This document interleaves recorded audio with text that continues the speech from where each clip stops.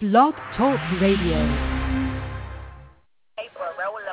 Right after it, no, but if I have to, I will go ahead and sad shit. You ain't as bad as me, make you just be acting.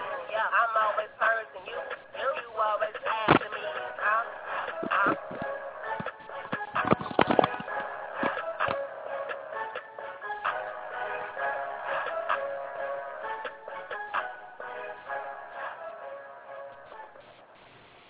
He's back.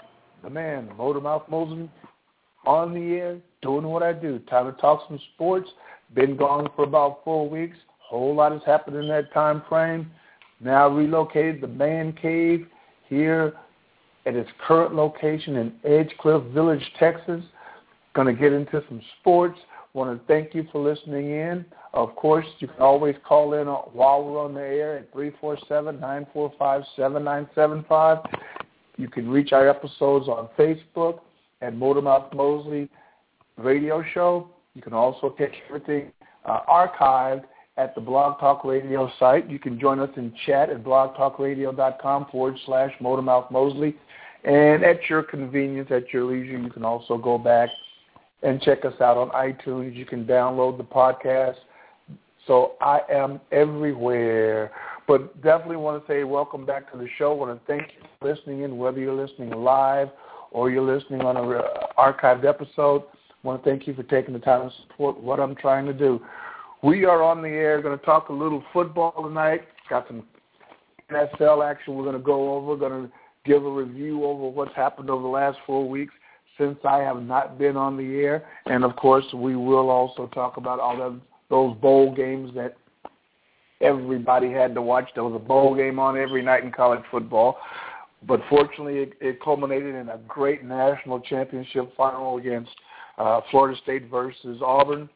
Great game by Jameis Winston. Next year, we won't have the BCS. Thank goodness. We'll be having a 14 playoff, which I still don't think solves the problem, but at least they're getting a step closer to getting it right.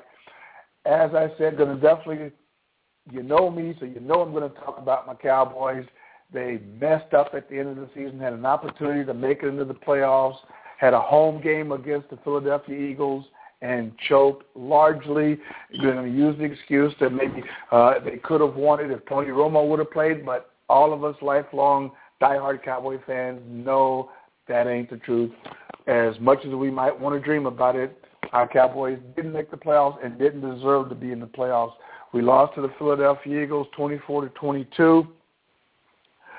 And unfortunately, the one thing that I really wanted to have happen did happen because Jason Garrett still has a job.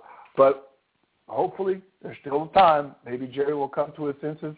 A couple of Cowboys did get a couple of postseason accolades. Dez Bryant was voted into his first Pro Bowl. Tyron Smith made the Pro Bowl also, but also was a second-team All-Pro, which is even a higher award than making the Pro Bowl.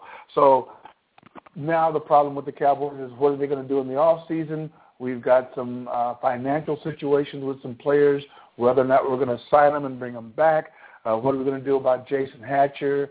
My opinion, we definitely need to sign him. I think he had a great year. Of course, players always have a great year when their contracts are up. We got stuck with Doug Free's big contract when he had one good year, and he hasn't played like that ever since. Although I will give him a little credit, he actually did have a decent year. And the other big question is whether or not we need to make a move in the draft and get a young quarterback in-house just in case Romo's back doesn't fully recover. And Romo's 34 years old, so we're actually he's winding down in his career. And we need to look at the future and see what's going to happen. What are we going to do about Anthony Spencer? Bring him back? I don't think so. Not even a chance. So the word on the street with the Cowboys is Jerry's not going to make a change in the office, and it doesn't look like he's going to even make a change with either one of the coordinators. They blocked Marinelli from even interviewing at the Tampa Bay job, and nobody in their right mind wants to interview Monty Kiffin. Don't know why he still has a job, but he does. So we'll see what happens over the next few weeks. Ideally, would love to see at least some changes on the defensive side of the ball. In a few weeks, we'll be getting ready for the draft. We'll see what's going to happen there, what kind of players we're going to go after. I know we need a safety. We need to bulk up our defensive front seven. So we'll see what's going to happen. Again, you're listening to the Motor Mouth Mosley radio show, live from Edgecliff Village, Texas, some location that no one knows where it is, so I won't even tell you. What we had tonight, we had two great football games tonight. We had two great football games yesterday in the NFL. So we're now looking at the two teams that will be playing for the AFC and the NFC championship with the opportunity to go to the Super Bowl. Tonight's game, we had San Francisco knocking off Carolina Panthers, much to the chagrin of one of my good friends, Reggie Dye, big-time Panther fan. San Francisco won that one 23-10, and Seattle yesterday knocked off New Orleans 23-15. There's a whole lot of folks in the Who Dat Nation that are not happy this weekend, but oh well. So we got an NFC championship, and if you go back and look at the old archive, listen to the old archives of the show, I called that one. My number one and number two teams in the NFC were both Seattle and San Francisco, so it's not a big shock that those two teams are playing for the opportunity to go to the Super Bowl. In the AFC, we've got Denver knocking off San Diego 24-17, and New England just demolished Indy 43-21. New England was my kind of mystery team. I knew they would be somewhere around at the end of the season. Didn't know if they would actually hold on. Kansas City ended up being a playoff disappointment, got knocked off in the first round. So we're looking at Denver versus New England. That game's going to be held at Mile High Stadium in Denver. And hopefully Denver can avenge a Week 12 loss. They lost to the Patriots 34-31 in Foxborough. It'll be a big, different turnaround this time. Peyton Manning is playing some of the best quarterback that the league has ever seen, and I just don't see how an overrated New England Patriots team that does still have some holes, even though they did beat up on Indy pretty bad, they still have some holes to fill, so I don't see how they can actually keep up with the offensive power that will be Peyton Manning, Demaryius Thomas, Welker, Decker, those guys. I just don't see it happening. Again, let's talk about a little college football. We're going to have a couple of guys call in a few minutes ago. I see my good friend, the Forbidden Fruit Man, is logged on. Welcome to the show, Ken. And got some college football action. We want to talk about all these 782,000 college bowl games that we had to witness. A couple of them kind of stuck out for me, in all honesty. I don't like the fact that we have 35 bowl games, so that means 70 teams actually make it to a bowl game out of like 128. I don't like that, but it is what it is. And a couple of the games that kind of stuck out, Oregon just absolutely dominated Texas in Mac Brown's final game at the University of Texas. That score was 30-7. It wasn't even that close if you actually watched the game. And in the Chick-fil-A Bowl in Atlanta, Duke played Texas A&M, and the score was 48-52. Texas A&M won that game, but it was just a great offensive, just bombard of just great offensive football. Johnny Manziel did his thing, as always. He's going to take his game to the next level. One of the guys that we'll talk about a little bit later that will be going on. And also you had Oklahoma playing against Alabama, which to me was a big upset, but Oklahoma's playing, they had that month off. Stoops got them in position to play the opportune game at the opportune time, so they pretty much embarrassed Alabama. I think 45 points is probably the most that has been scored on Alabama in a very, very long time.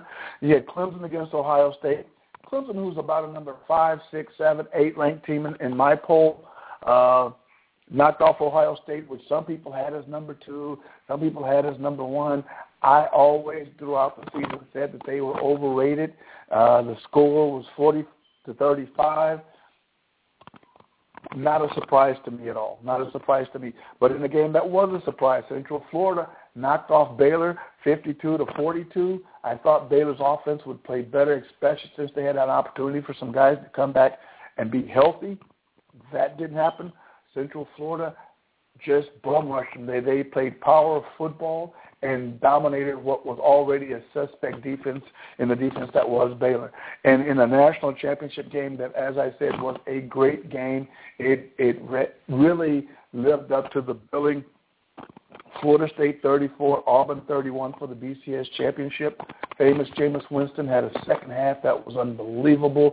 Auburn played a great game, but it was just one of those games that somebody had to win, somebody had to lose. And I think that folks are just happy that the two best teams actually did get to play, and it was actually a good game. Also on the college front, you had some coaching changes. The University of Texas has hired Charlie Strong as their new head coach from Louisville, who had been a coordinator under Urban Meyer at Florida, and for some questionable reasons wasn't given the opportunity to take over the helm at Florida, but went up to Louisville and made Louisville a prominent national football team. And as a reward for that, he's making, I think, about $5 million a year now, coaching at the University of Texas. Coach Dino Babers, who took the Eastern Illinois Panthers to the Division II or FBS semifinals, was rewarded by a new head coaching job at Bowling Green State University. Coach James Franklin, formerly of Vanderbilt, is now at Penn State University in what he calls his dream job. And one that I didn't know about until today was that Coach Bobby Petrino, formerly of Arkansas, formerly of Western Kentucky, has now replaced Coach Charlie Strong at Louisville. So there's still a couple of opportunities out there for guys to make switches and see what happens with some of the programs that have made these changes and some of these coaches. Of course, I have a personal interest in Coach Dino Babers being at Bowling Green, considering he was a former college teammate of mine, so I definitely want to see him do well at Bowling Green. Right now, I am going to bring on one of our favorite call-in guys, Ken the Cookie Man. He's a devoted Atlanta Falcons fan, so and I hope that he's not coming on to talk basketball just yet, because I know he is the world's greatest Los Angeles Laker hater of all time, and the Lakers are struggling. But it's a little bit early for me to start talking a lot of NBA, but I do want to welcome Ken the Cookie Man to the show. How you doing, brother? Hello there, Brother Mosley. I'm just a big fan of the Motor Mouth Mosley show, so I'm just listening to the show, trying to catch it. I know you were operating from your Texas studios now, right? Yes, I've relocated to one of my two Texas studios. We'll see where I ultimately end up at. But we're doing a mobile thing right now, so we'll see where that's going to end up. Great. So, yeah, I'm listening to the show, and I'm listening to you talk about the different colleges and stuff. I imagine, have you already talked about NFL yet, or that's ahead? The Falcons? No, I mean just NFL in general, like what happened today. And I just talked a little bit of NFL. I talked a little bit, of course, the Cowboys, because we all know where my heart is. But I talked a little playoff action, and we can actually review that a little bit if you want to talk some playoff football. That's fine. Oh no! I mean, just go ahead with your show the way you want to progress your show. Well, I'm just curious. Well, the next thing I was going to do before I saw that you had called in was I was going to give a quick overview of my 2013 final NCAA football rankings. I was going to do that real quick, and then from there, just touch on kind of how the bowl games kind of played out. Since I've been off for about 4 weeks, expecting a couple of more people to call in, and if they do, we'll discuss some things then. But my final top 10 rankings are at number 10. I've got Michigan State at 13-1, and I know that a lot of people have already been getting some grief on that ranking. I posted it on our Facebook page a little bit earlier. I got a lot of grief from people that are Big 10 people, and also some people that just are football fans. They thought that I ranked them extremely too low, but I look at Michigan State and I say their signature win was against an overrated Ohio State team. They played in a weak Big Ten Conference, and they barely squeaked by a above average Stanford team, top 10. So I give them a top 10 ranking, but I just think there's some other teams out there a little bit better. Who moved up the most was my Central Florida. The Knights are now 12-1, finished the season by knocking off Baylor resoundingly in a bowl game. At number 8, I've got Oregon at 11-2. At 7, I've got the Clemson Tigers at 11-2. At number 6, I still say one of the best teams in college football, although they did lose their last 2 games. I've got the Crimson Tide of Alabama. At number 5, the team who knocked off Alabama in the bowl game, I got Oklahoma at 11-2, who are now playing some of the best football at the end of the season than anybody in the country. At number 4, I've got the Missouri Tigers. Whoever would have thought that Missouri would be a football power? Coach James Franklin did a fantastic job, and now he's taking his show to Penn State and hopefully rebuilding that program. At number 3, I've got the Gamecocks of South Carolina at 11-2. And, of course, my number 1 and number 2 teams in the country. At number 2, I've got Auburn, and at Florida State at 14-0, led by Heisman winner Jameis Winston. I've got the Florida State Seminoles. So that's Michigan State, Florida, Central Florida, Oregon, Clemson, Alabama, Oklahoma, Missouri, South Carolina, Auburn, and Florida State. As I was discussing earlier, you had 742,000 bowl games this year, which I really saw that there was just way too many bowl games. And I kind of looked at it, and I know that when Oklahoma played Alabama, there was some discussion between Coach Stoops and Coach Saban about the best conference in the country. And SEC had been, bragging about that they were the best conference in the country, and they were using the fact that I believe the last 7 national champions came from the SEC, so they were using that as kind of their leaning post to back up their argument. And Coach Stoops, his argument was, well, all that proves that you had the best team in the country. It doesn't mean you had the best conference in the country. So when they played Alabama in the bowl game, it was a little bit more than just Oklahoma, Alabama. It was SEC versus the Big 12. Of course, Oklahoma won the game resoundingly, knocked off Alabama. But I look at the breakdown of how conferences did in bowl games, and of course I got all the mid-majors and the independents, and I stuck them in one bag, and they went like 12-15 overall, which whatever. But if you look at it, the SEC went 6-3, the ACC went 6-6, the Big 10 went 2-5, the Big 12 went 3-3, and the Pac-12 went 6-3. So you kind of look at it and you go, well, you know what? The SEC, considering who they played in bowl games and the caliber of play in that league, really does have an argument at saying they're the best conference in college football. You look at the ACC, and yes, they had 12 teams to make it to a bowl game, but like I said, if you're 6-5, you make it to a bowl game. To me, that's awarding mediocrity. Anybody can get a bowl game. 6-6. Yeah, so I mean, out of 100, and I believe it's 132, 128 Division I football programs, over half of them get to go to bowl games. Wow! I understand that it's money. I understand that it's money for the school. I understand that it looks good on coaches' resumes to say that they made it to 7 consecutive bowl games. But in all honesty, most of these bowl games are just fluff and money makers. It really doesn't. You got maybe 5 legitimate bowl games. You got the Sugar, the Orange, the Fiesta, the Cotton, and then, that's about it. Everybody has a bowl game.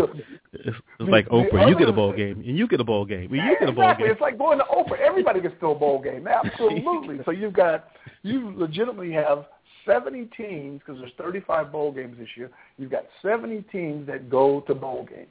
It just doesn't make. I guess unlike the rapper says, it makes dollars, but it don't make sense.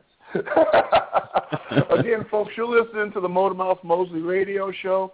I am your host, Motor Mouth Mosley. We've got Ken the Cookie Man online. He's hollering at us, checking in from beautiful, I guess we could say, Atlanta, Georgia. And we're just talking a little sports. How was the attitude in Atlanta once the Deadbirds had fallen off the wagon? Well, I mean, that was quite a while ago. They fell off the wagon. Yeah, well, but a lot of Deadbird fans were in denial. They fell off like in preseason. Well, that was the intelligent ones, because there were a lot of that I went to a church with that at the beginning of the season, you know, they were wearing their Atlanta Falcons jerseys and talking smack at church. And, you know, by the time I left in December, they didn't even want to talk basketball at all, football at all. They were, the Hawks are doing good. I'm like, the Hawks never do good. I know you're desperate if you're banking it on the Hawks. they do okay. Well, folks, you're listening to the Motor Mouth Mosley radio show. We're going to talk a little baseball real quickly. Hey, Rod. Some news came down off the wire that A-Rod, Alex Rodriguez, third baseman for the New York Yankees, has been suspended for next season due to his involvement with PEDs, performance-enhancing drugs, steroids, HGH, that type of thing. My problem, and this is kind of my little commentary, my problem with them punishing him along with some of the other players, Bud Selig and Major League Baseball used Mark McGwire and Sammy Sosa to bring fans back into baseball by hitting a bunch of home runs that everybody knew was steroid-based, but the league used that as a selling point to get fans back into baseball. Knew absolutely, in my opinion, absolutely good and well what was going on with these players, because you had players like Barry Bonds, Anderson, who his career high in home runs had been like 27, and then all of a sudden he's hitting 50 home runs. You had players like him doing this, and so baseball knew good and well what was going on. They used these performances to smooth over the fans and bring them back in, and now they want to turn a blind eye and suspend players.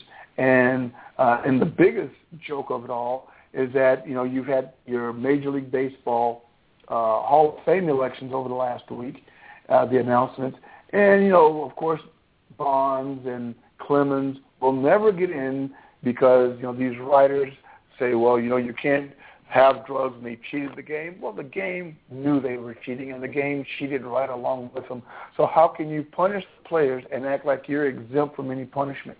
That's kind of my little pedestal, my little bandwagon, my little rant about Major League Baseball. I've lost as much respect as I possibly could for the higher-ups of the game. If you knew they were doing it, you've accepted what they were doing. So it is what it is. Let Bonds in the Hall of Fame. He was a Hall of Fame player prior to his alleged steroid use. He never was proven to use it, although it looks like he did. So, Bud Selig, get off your high horse. I know it's your last year being the commissioner of Major League Baseball, but get some of these writers who have Hall of Fame votes, narrow it down. You've got too many over 50 guys voting that know nothing about baseball anymore. They use their little power outside of the game to, take a stand, and it really is just it's arrogance on their part. Get these guys in the Hall of Fame. Get Pete Rose in the Hall of Fame. Judge them on what they did between the lines. Nobody's judging you on your personal life, so get out of their kitchen. That's my rant. Back to Ken the Cookie Man. So Ken the Cookie Man is also the host of a controversial, I would say, talk show It's called The Forbidden Fruit, and it has I don't want to say it's agnostic or atheist, but it has a take on religion that some people kind of frown upon a little bit.